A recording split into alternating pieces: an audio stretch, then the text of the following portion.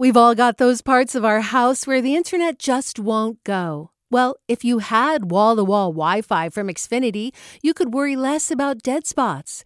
Because with wall-to-wall Wi-Fi from Xfinity, you get fast speeds, reliable connection in every room, and power for all of your devices, even when everyone's online.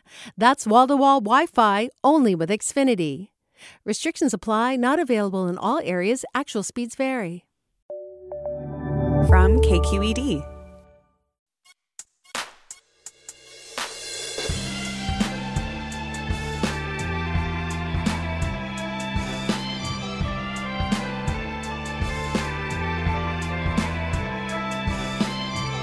From KQED in San Francisco, I'm Marisa Lagos in for Mina Kim.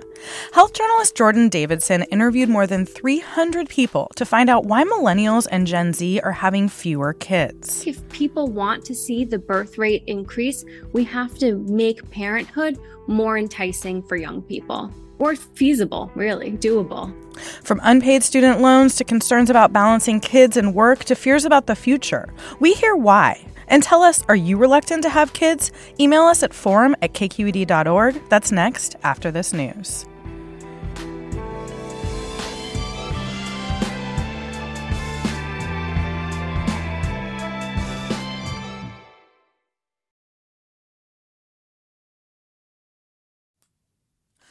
This is Forum. I'm Marisa Lagos in for Mina Kim.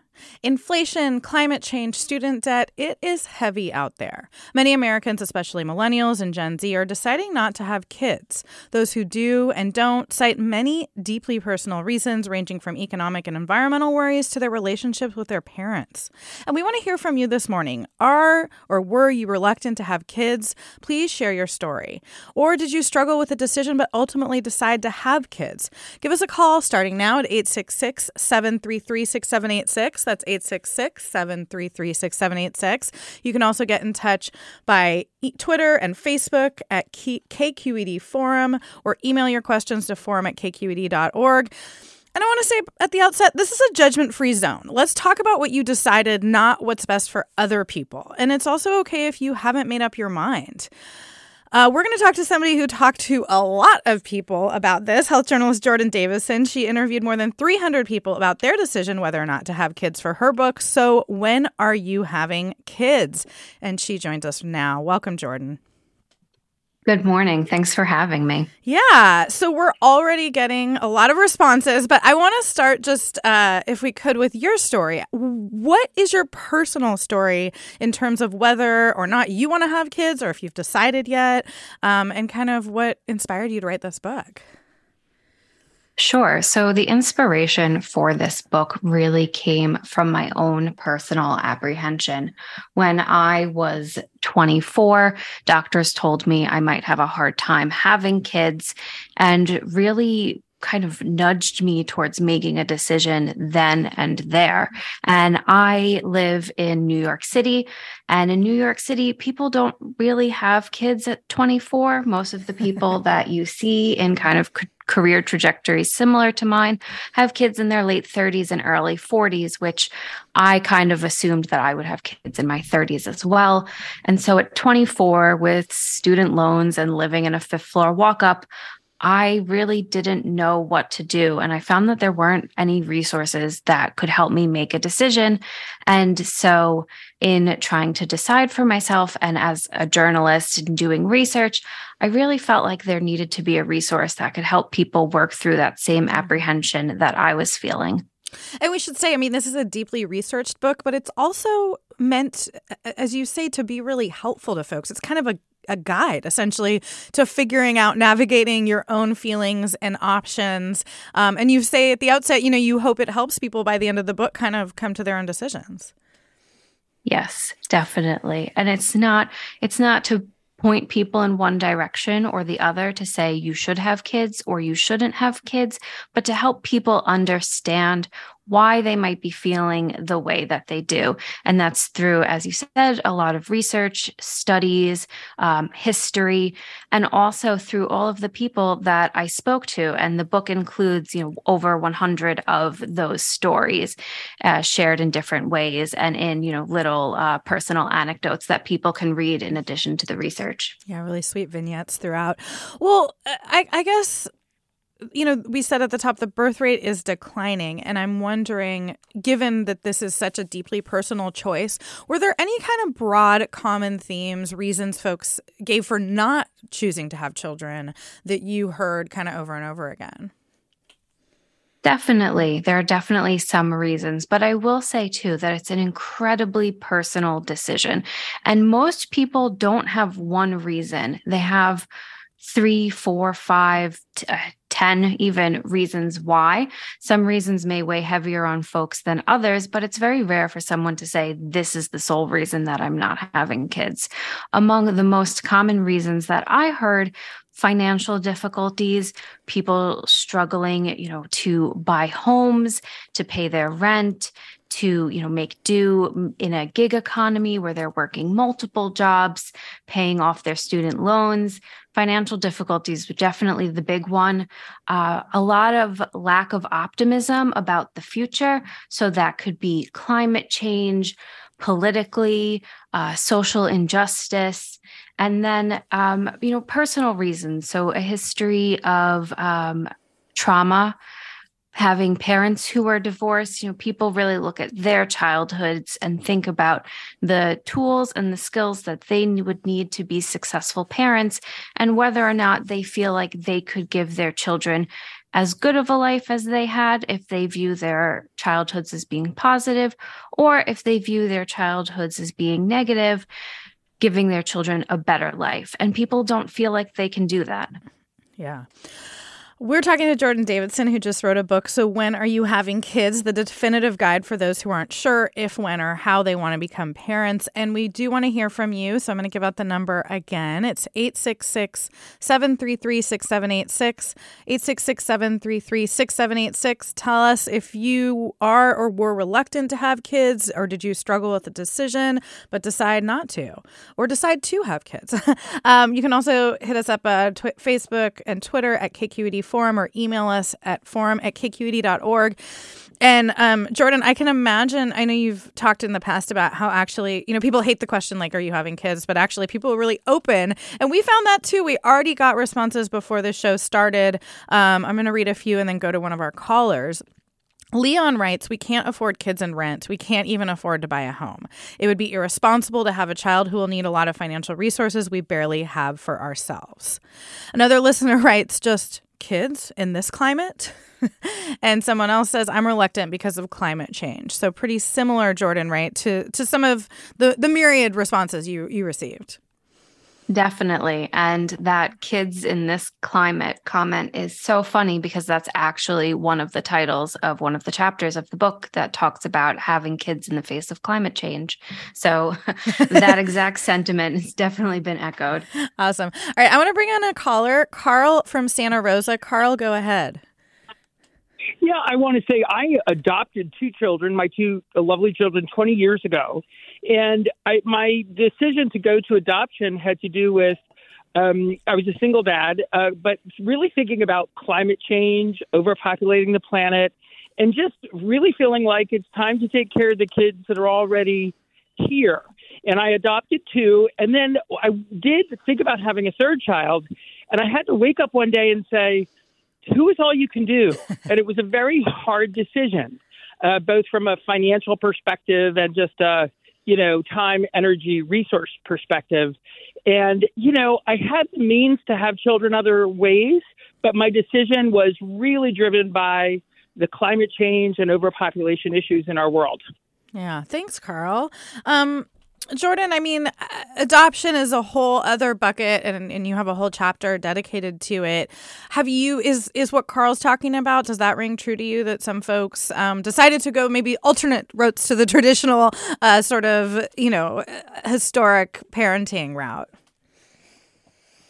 Yes. So I think that for people who expressed concerns about the climate and overpopulation, they were more interested in adoption and adopting children who need homes.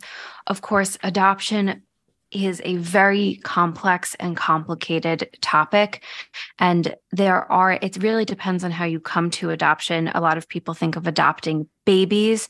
When it comes to adopting babies, there are about 80 to 100 prospective parents for every infant. And there's a lot of children in foster care. You know, the average age of a child in foster care is 8. And some of those children will be reunified with their biological families, and others have been approved for adoption. So that's always a great route to go to. But adoption can be incredibly cost prohibitive if you're looking to adopt an infant, or, you know, even with some of the court cases that we're seeing in the country, challenges for families, queer families in adopting, because a lot of adoption agencies are religiously affiliated. And so it's often not as simple, even though as we talk about adoption as it being something simple of, you can just adopt. The road to adoption is often very complicated and long. Mm-hmm. And can be expensive as well. Noelle tweets, stop seeing as an individual choice. Look at the systemic causes. People are striking since conditions to raise a child and have a normal family life we are accustomed to do not exist. We need nationally subsidized child care now. Similarly, Sarah says, I'm hesitant to have kids because I'm alone, work 40 hours a week, and can barely afford myself. And we have a few minutes before break. I want to bring in Michelle from San Francisco. Michelle, go ahead. Yeah, hi. It's interesting because I'm actually having this conversation right now with my partner. A couple of years ago, I graduated nursing school. Him and I both live in San Francisco. We make good money. We actually have the space for a child. We have what we can turn into a nursery. We have an extra bedroom, but we don't have childcare. That's a big issue. You know, what are we going to do when we need to put the kid in daycare? We do make okay money. And we think about it, do we want to go from living a comfortable lifestyle here to struggling every day? You know, it's not something that is really appealing to us in this moment. And it's funny because when my friends tell me they're having children, I'm like, in this economy, are you kidding me? So it's just kind of this thing that I always say. And I'm getting to the age where doctors are asking me, and especially since I had endometriosis, I had a couple surgeries these past couple years, and they're saying, if you want to have a kid, you got to start trying now. Now's the time, right after the surgery, start trying. And it's it's not even lighting a fire under my behind to do it, even with that, because it's scary to maybe live in poverty for having children. It's not something that we're thrilled about. All right. Thank you, Michelle. I really appreciate your call and that honesty.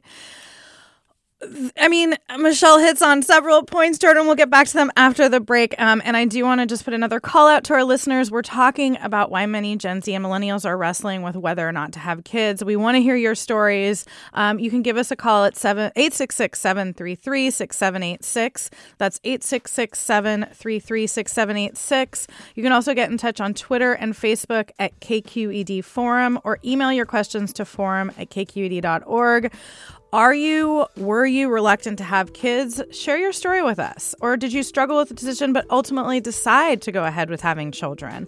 We want to hear from you, and we have Jordan Davidson here. She's a health journalist and editorial director at Health, and the author of So When Are You Having Kids? The definitive guide for those who aren't sure when or how they want to become parents. And Jordan can answer your questions, so give us a call. We'll be right back.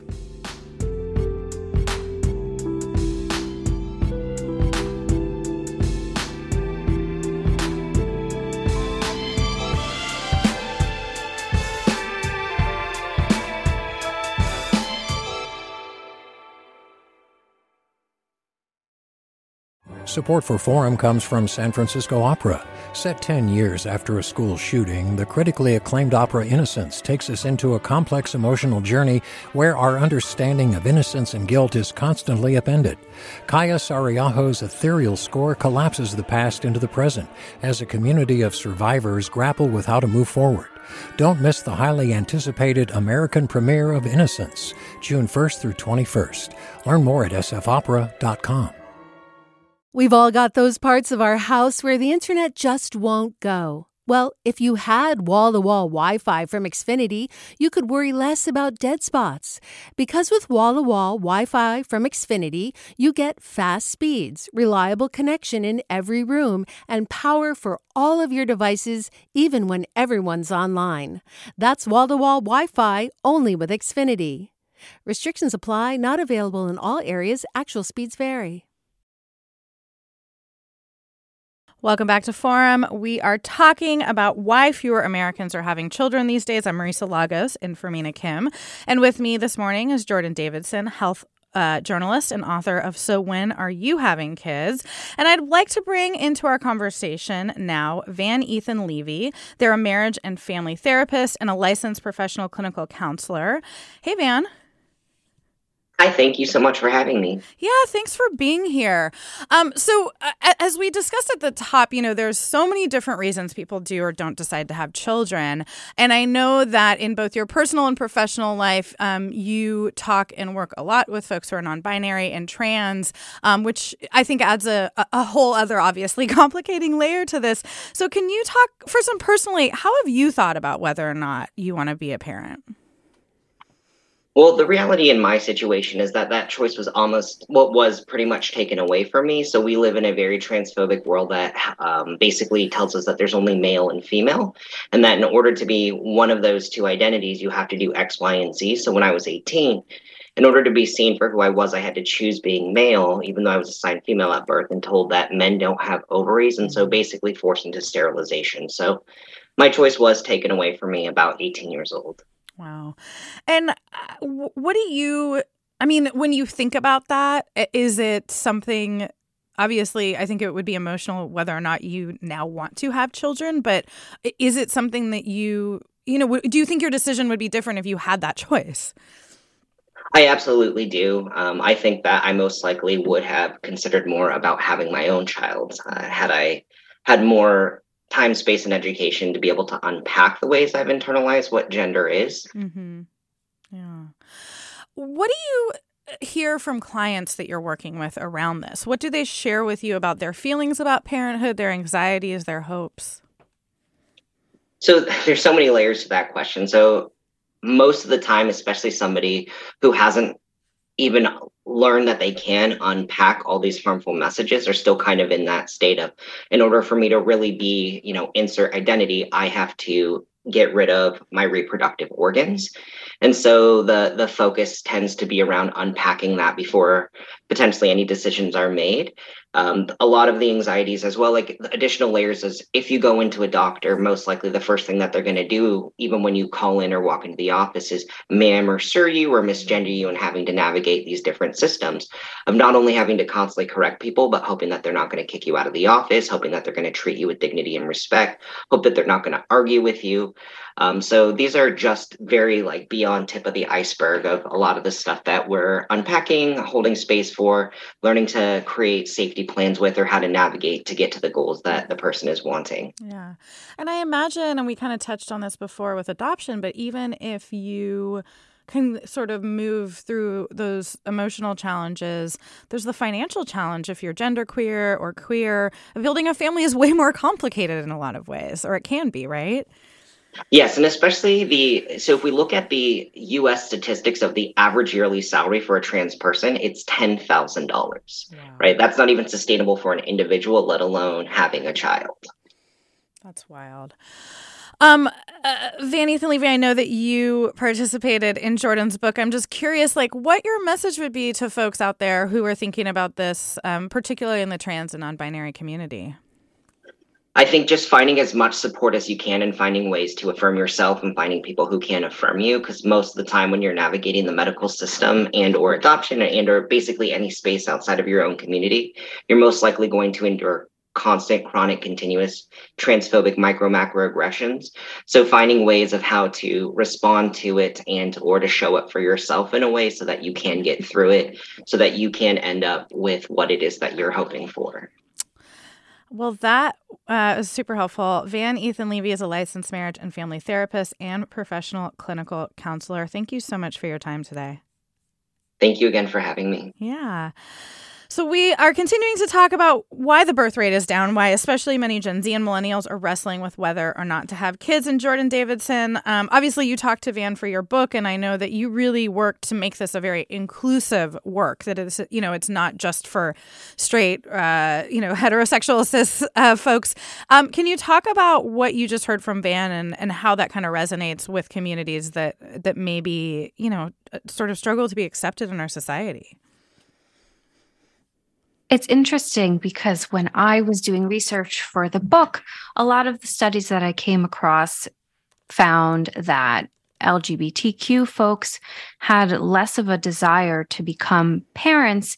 And in speaking to people, that's really not true. It's just the narrative, the hurdles that they anticipate facing, the, push of, if you really are going to be a man or a woman, then your body should do X, Y, and Z, makes people feel like they can't be and that parenthood is unattainable to them. So it's not that queer people desire or gender nonconforming people desire parenthood any less than anyone else. In fact, I found that they think more about parenthood and family planning more than cisgendered couples and individuals. And so we really need to do a better job of supporting queer and gender nonconforming people throughout their journey to parenthood so that they can have the tools that they need to build their families as well. Yeah. I mean, Jeff tweets, in addition to whether couples decide to have kids, it's important to also know that half of births in the U.S. are unplanned. Jordan, it seems like that was a theme in your book, talking to folks that some people just go, you know what, I'm not going to not try. I'm just going to see what happens with nature. And that got me thinking, do you feel like folks who decided not to have kids that you interviewed had more kind of clearly articulated reasons versus those who chose to have kids? Definitely. So people who are on the fence or who don't have kids or who are debating have a lot of really strong reasons why they don't want kids or why they're on the fence. And then when you talk to people who do have kids or are making that decision, it's really different. They cite things like emotional fulfillment, wanting to please their partner. So some people who are on the fence have a partner who wants kids and they say, okay, you know what, that pushes me into the I'm going to have kids camp. They want to satisfy a biological urge. Some people will cite a gut feeling, I've always known I want to have kids. Or they want to further their family's legacy, pass down the name, continue generational ties. And that's really different than the, not feeling optimistic about the future, concerns about climate change and financial difficulties. But also those reasons that people have kids, if it's religious or cultural or for family reasons, those can also be pressured. So it's not always sometimes where people are excited about those things, but saying I feel pressured from my family or from my religion or from my culture to have children. And so I don't want to say that one side is more optimistic and one side is more pessimistic, because it's really complicated, the decision-making that brings people to having children. But to your earlier point of, almost half, I think it's about 40% of pregnancies are unintended. And it's interesting because children provide what researchers call uncertainty reduction. As humans, we're really inclined to not want to be anxious and to reduce uncertainty. And having children can actually help reduce this uncertainty because it provides a set life path. And so sometimes people, in trying to reduce this anxiety, want to plan, but other times it's kind of just a let go and see what happens and let the universe make a decision. That's always felt to me like you want to have the kid. Yeah. I mean, it is interesting. I have 2 children, and I was joking to the producers ahead of this, if we had done the math, we may not have had a second, because you can't, you can't factor it for everything, but it is, I think, a more sort of intangible desire often, right? I want to bring in another caller, Sean from Oakland. Sean, go ahead. Yes, I really like the direction that this conversation just took, because what I was calling in to say is that, humans generally desire to have children.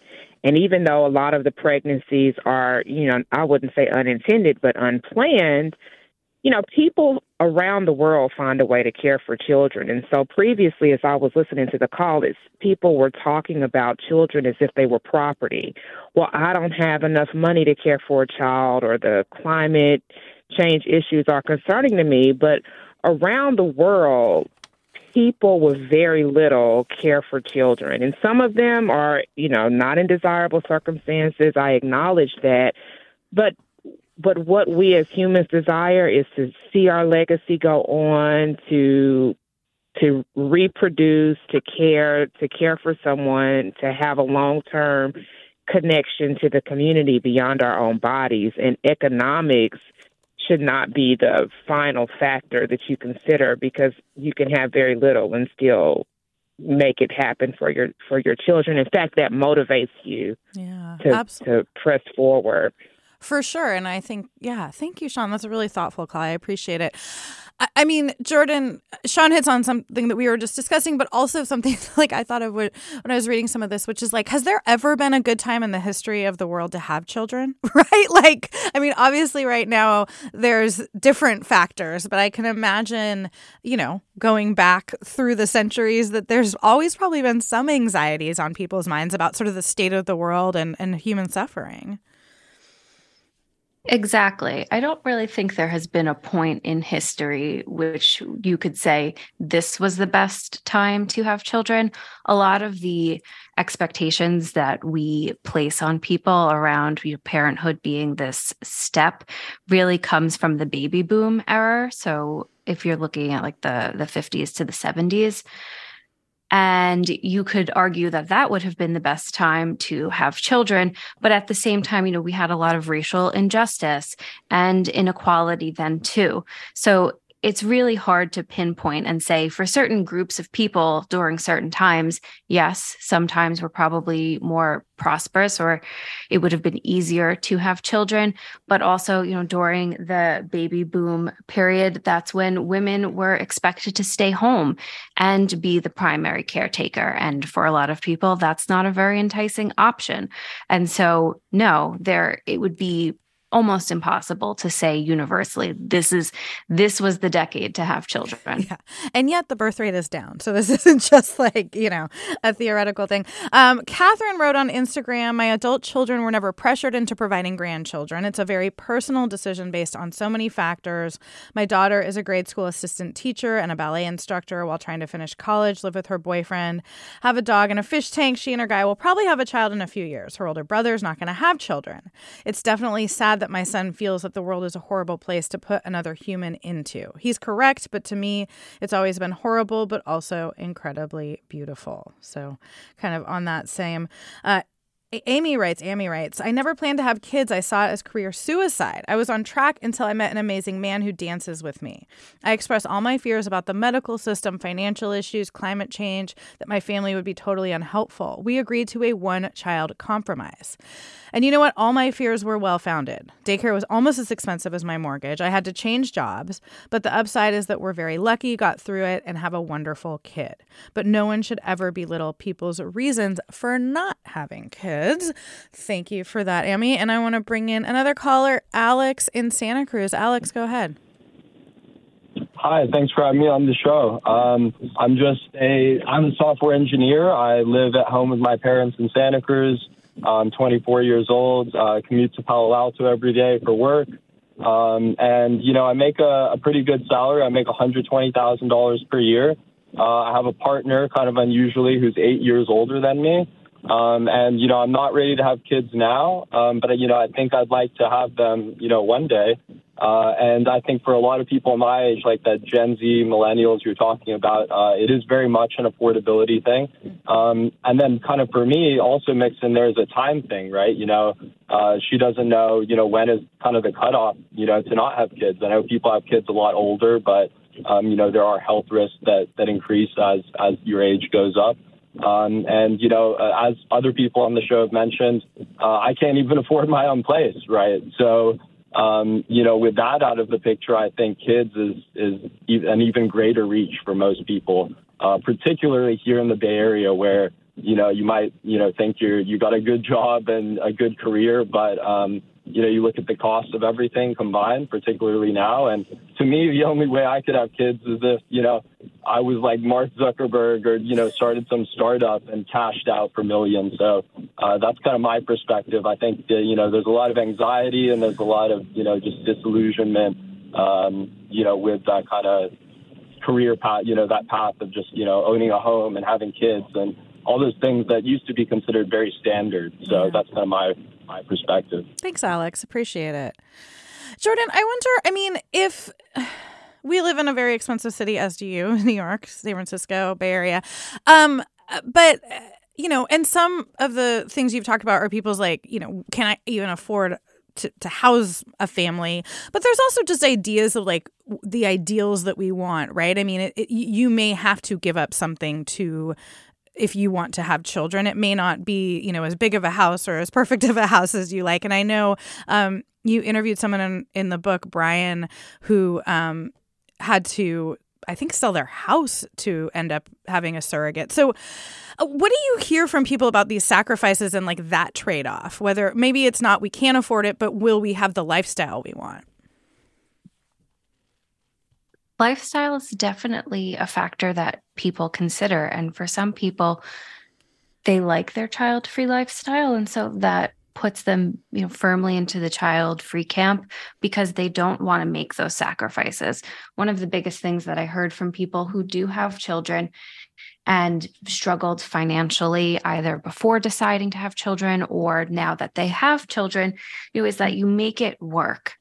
And it can be really hard to see how you make it work before you're actually making it work. You're not going out as much when you have children. So all of a sudden the money that you spent on going out and doing things, that helps to pay for things. Of course, it doesn't necessarily chip into the exorbitant cost of daycare, but sometimes, some of the costs can even out in terms of things of, buying baby gear versus, you're saving money on going out to dinner.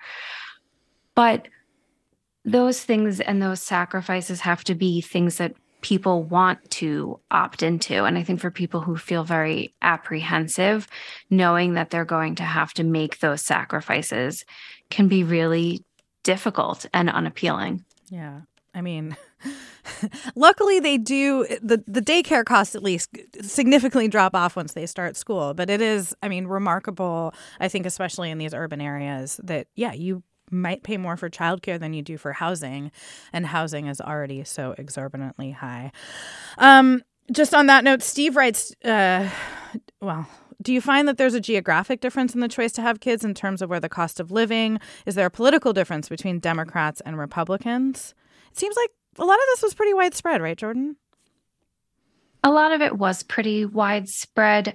I would say that people who tend to be a little more liberal politically have more fears around climate change than the Republicans that I have seen.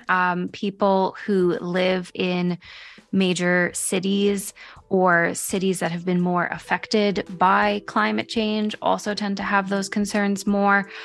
People who have loftier career goals or higher education tend to be more leaning towards being child-free. So, there's a lot of factors that play into it as well. And it's a personal decision.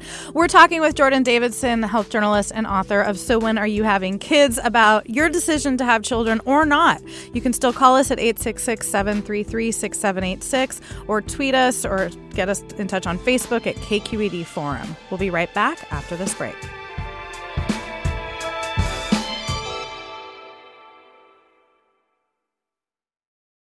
Support for Forum comes from San Francisco Opera. Set 10 years after a school shooting, the critically acclaimed opera Innocence takes us into a complex emotional journey where our understanding of innocence and guilt is constantly upended. Kaya Sariaho's ethereal score collapses the past into the present as a community of survivors grapple with how to move forward. Don't miss the highly anticipated American premiere of Innocence, June 1st through 21st. Learn more at sfopera.com. We've all got those parts of our house where the internet just won't go. Well, if you had wall-to-wall Wi-Fi from Xfinity, you could worry less about dead spots. Because with wall-to-wall Wi-Fi from Xfinity, you get fast speeds, reliable connection in every room, and power for all of your devices, even when everyone's online. That's wall-to-wall Wi-Fi only with Xfinity. Restrictions apply, not available in all areas. Actual speeds vary. Welcome back to Forum. Marisa Lagos here in for Mina Kim today. We're talking with Jordan Davidson, author of the book, So When Are You Having Kids? The definitive guide for those who aren't sure if, when, or how they want to become parents. It is chock full of really good thoughts and research. So if you're on the fence, I would suggest checking it out. Jordan, we've talked a lot about the cost of having kids, but I also wonder about the cost of not having kids. I mean, you mentioned in the book social capital as something that having a family can lead to. And I will say as a reporter, I felt like when I became a parent, it did open up sort of another door of connection to a lot of people like that I was interviewing and things, right? It is a very singular experience. How did people think about that? Or is that something they should think about? I'm not sure it's necessarily something that people should think about. I know a lot of people feel like it's harder to make friends as you get older. And so becoming a parent gives you a new identity. And that identity is, being a parent, mom or dad, or whatever parenting title you choose to go by. And so for people, you can become friends with your kids' parents. You have different communities now that you're part of. It's a change in life experience. And so sometimes that's the reason that people do want to have kids, is because they feel like they've achieved a bunch of different things that they wanted for themselves. So whether that's, their goals in their career, or they met a partner and they, are happy with their life, but feel like they could have something more. And so this idea of having a different identity or getting to be parts of different communities, that's really enticing for them. But I'm not sure that that's necessarily something that people should think about unless they are, sitting with their lives and thinking about, what's next for me? And I don't want to say bored, but thinking about, what they can do to open themselves up to new opportunities. Yeah. Did you hear from anyone, though, that I know, like, it can be challenging if you choose not to have children, but your social group all does? Like, is that something you heard folks talk about who did make the choice to not have kids? That's definitely one of the hardest things that child-free people face, is feeling left behind. Mm-hmm. So people decide that they don't want to have children, and then they see their friend group become parents, and all of a sudden, the conversation shifts to talking about kids. Or sometimes child-free people can feel belittled. So they're hanging out with their friends who are parents, and they say, oh, you don't know stress, or you don't know being tired until you have kids. And that can feel really invalidating.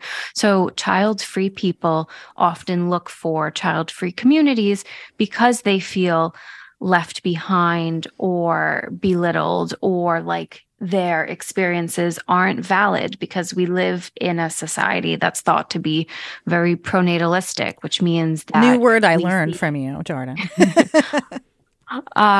It's so funny because I'm so immersed in this research that I forget that this word isn't necessarily known to everyone, but you're not the first person to have told me that recently, especially. But we live in a very pronatalistic society, which means that society upholds being a parent as the normal and natural thing to do. It's this milestone. It's this stepping stone in life that it's, you go to school, you meet someone, you buy a home, you have kids. That's kind of the recipe that we're told to follow. And society nowadays, we have this pronatalist label on the face, but actually a lot of real antinatalism that's deeply rooted in our system. So, without paid parental leave, flexible workplaces, and other incentives for parents, choosing to have kids often comes down to what you're willing to sacrifice, whether that's economic stability, your future career path, or having kids. Yeah. We're getting so many great calls, so I want to bring in a few more. Lindsay is calling from San Bernardino. Lindsay, go ahead. Hi. I was just calling because I can relate to this conversation. I myself am 33, and my husband and I were not going to have kids. That was a conversation we had pretty often. And lo and behold, I got pregnant on my IUD. And so my daughter is now 18 months old. And the lifestyle change that has allowed us to thrive, I guess, in this situation came with a lot of sacrifice. I used to work about 6 days a week and make probably about $4 more to take home than I do now. Lindsay, I'm so sorry, but we're having trouble with your line. I'm really sorry. I think maybe try calling us back. Jordan, is that something you've heard before, though? As we talked about, a lot of pregnancies are unplanned, so folks do, I guess, often make it work if they decide to go through with having a baby. Definitely. That's something that I heard from a lot of parents, especially I interviewed a few people who got pregnant and had children as teenagers, and, they made it work. And a lot of people make it work, but making it work comes with a lot of sacrifice. And for people who don't feel a strong pull or desire to become parents, that sacrifice isn't very enticing. Yeah, definitely. All right, we have another caller, Kath from San Francisco. Go ahead, Kath. My mother was raised authoritarian, and in that way, she raised me. I know I got better than what she got growing up, and neat little stories about that to illustrate that, but I will continue. I chose not to have children at age 24 because my mother was emotionally abusive to me. And I knew I would not know how to raise a child without putting them to an unfair standard. And I did not want to pass that abuse on to some little person that I would love and, be responsible for all their therapy. Yeah. So that was the reason I chose. Things were okay financially. Also, there wasn't a person in my life I wanted to share raising a child with, and I believe in a village raising a child. So Thanks that's for your my reason for that. Yeah. Thanks, Kath. That's something I wanted to ask you about, Jordan. I mean, we've talked about climate change and the cost and all these other things, but mental health is a big decision here. And I think something that even more, I know Kath says she made that decision several decades ago, but what did you hear from folks about how their own traumas, life experiences, mental health is impacting this choice? Trauma is definitely a reason that some people choose not to have children, especially people who had difficult childhoods. And like Kath said, whose parents had authoritarian parenting styles or abusive or neglectful parenting styles. A lot of people feel like they might not have the tools that they need.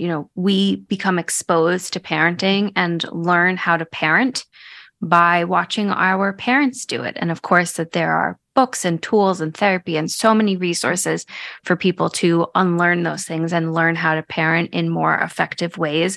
But that takes work, and it can be really hard to unlearn decades of that sort of, witnessing that sort of behavior. And so for some people, there's a real fear that they might not have the tools that they need to parent successfully.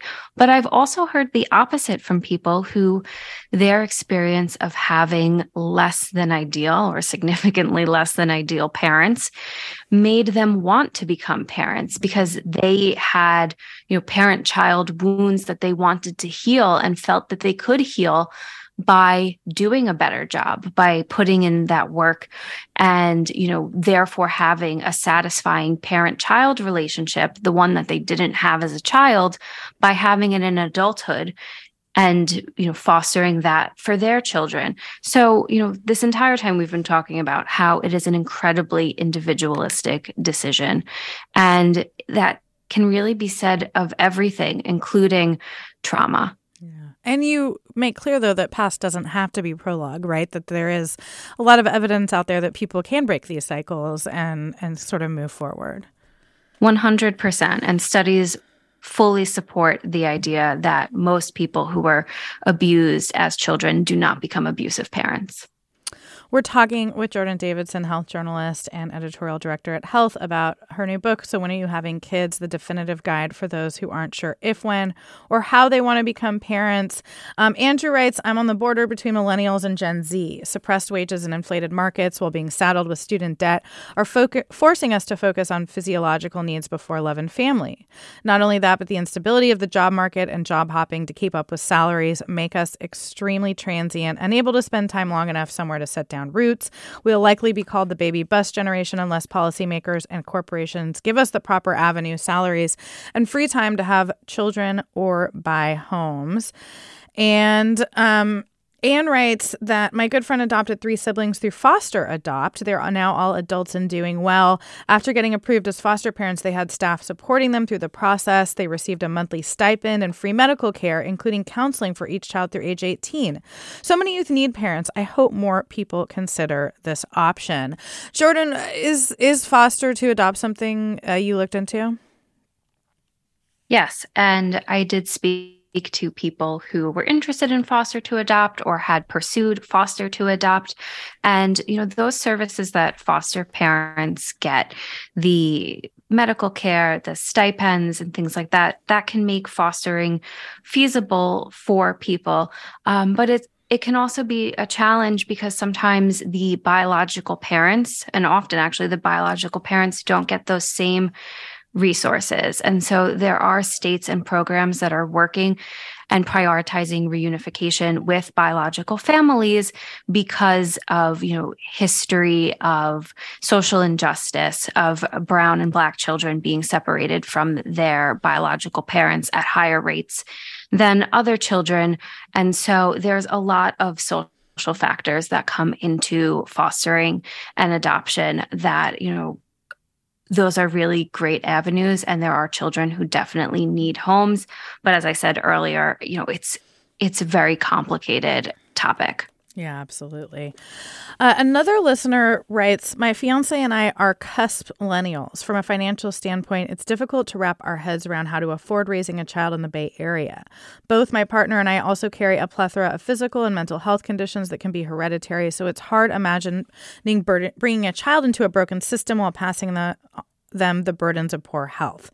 It's difficult to comprehend bringing a new life into a dying world. With all that said, I've wanted to be a father my entire life. Approaching this topic, I feel as though I'm weighing my personal biological drive against the future well-being of my hypothetical child. Perhaps one day I'll find more clarity around this, but as of now, I feel nothing but conflicted anxiety. We are talking about why the birth rate is down, and many Gen Z and millennials are wrestling with whether or not to have kids. We're hearing your stories, and you're listening to Forum. I'm Marisa Lagos in for Mina Kim.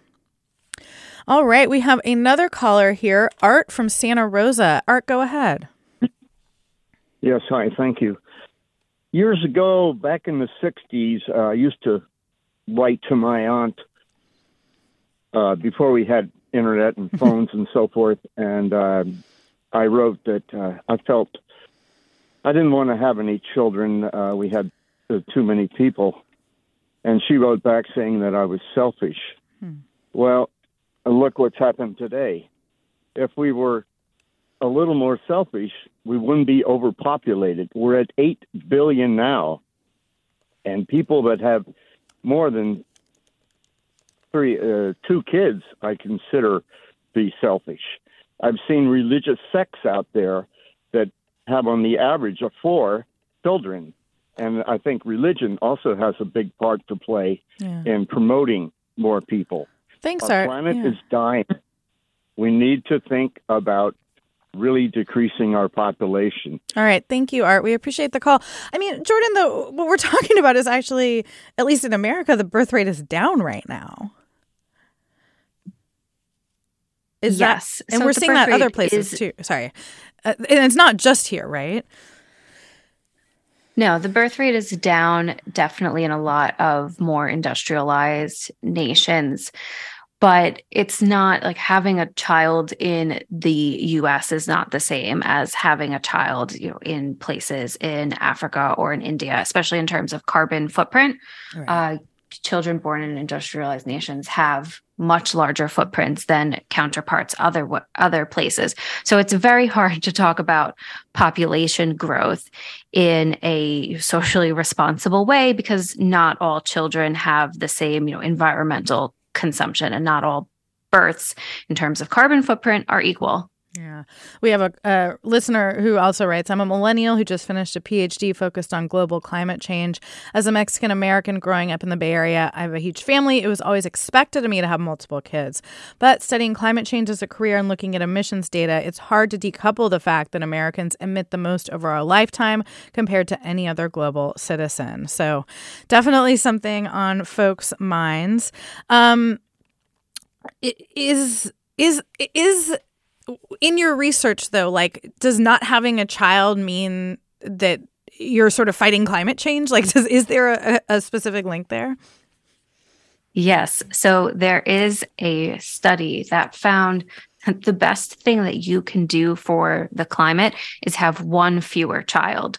And so researchers aren't saying don't have children. They're saying, think about your family plans and have less children. So having 2 children is the rate of replacement, and having 1 child would then therefore curve your carbon footprint, because part of your child's carbon footprint goes on throughout the generations. And so really that is the best thing that you can do. I mean, I think I'm trying to remember the exact number, but it was something like 678 teens recycling wouldn't even, add up to the carbon footprint of having 1 fewer child. And so by far, that was the best thing that you can do, followed by using public transportation, limiting flights, and adopting a more plant-based diet. Okay. Well, I'm curious, you dove into this in part because of your own journey. And did anything you learned or any of these conversations change your mind or shift your thinking? I think it made me feel more confident. So I decided that I do want to have children, but it has been hard for me to both get and then stay pregnant. And so it has been a very conscious decision to, continue trying down that route. And it has come with a lot of sacrifice, and it has helped me feel more confident in my decision to do that. But it also, I talked at the start of this that I was 24 when doctors kind of urged me to decide, and now I'm 31. And a lot of the research and talking to people, made me feel more confident, yes, in my decision to pursue the path that I am pursuing, but also to wait. 24 I would not have been a good parent at 24. And probably, I didn't really start trying until my very late 20s and early 30s. And I think that I would be a good parent now because I took the time to think about it and to do the work and, to plan and figure out what would I need to feel in order to be comfortable making that decision. And so yes, talking to people and working on this book really helped me. And I hope that it can help other people as well. That is Jordan Davidson. Jordan is health journalist and editorial director of Health and author of So When Are You Having Kids? The definitive guide for those who aren't sure if, when, or how they want to become parents. Jordan, thank you for your book, your time, and good luck on your journey. Thank you so much. And thanks for having me here today. This was a great conversation. And so much of what I heard really, mimics what was covered in the book. Yeah, thanks to our listeners. That was a great convo. You've been listening to Forum. I'm Marisa Lagos in for Mina Kim. We'll be back tomorrow.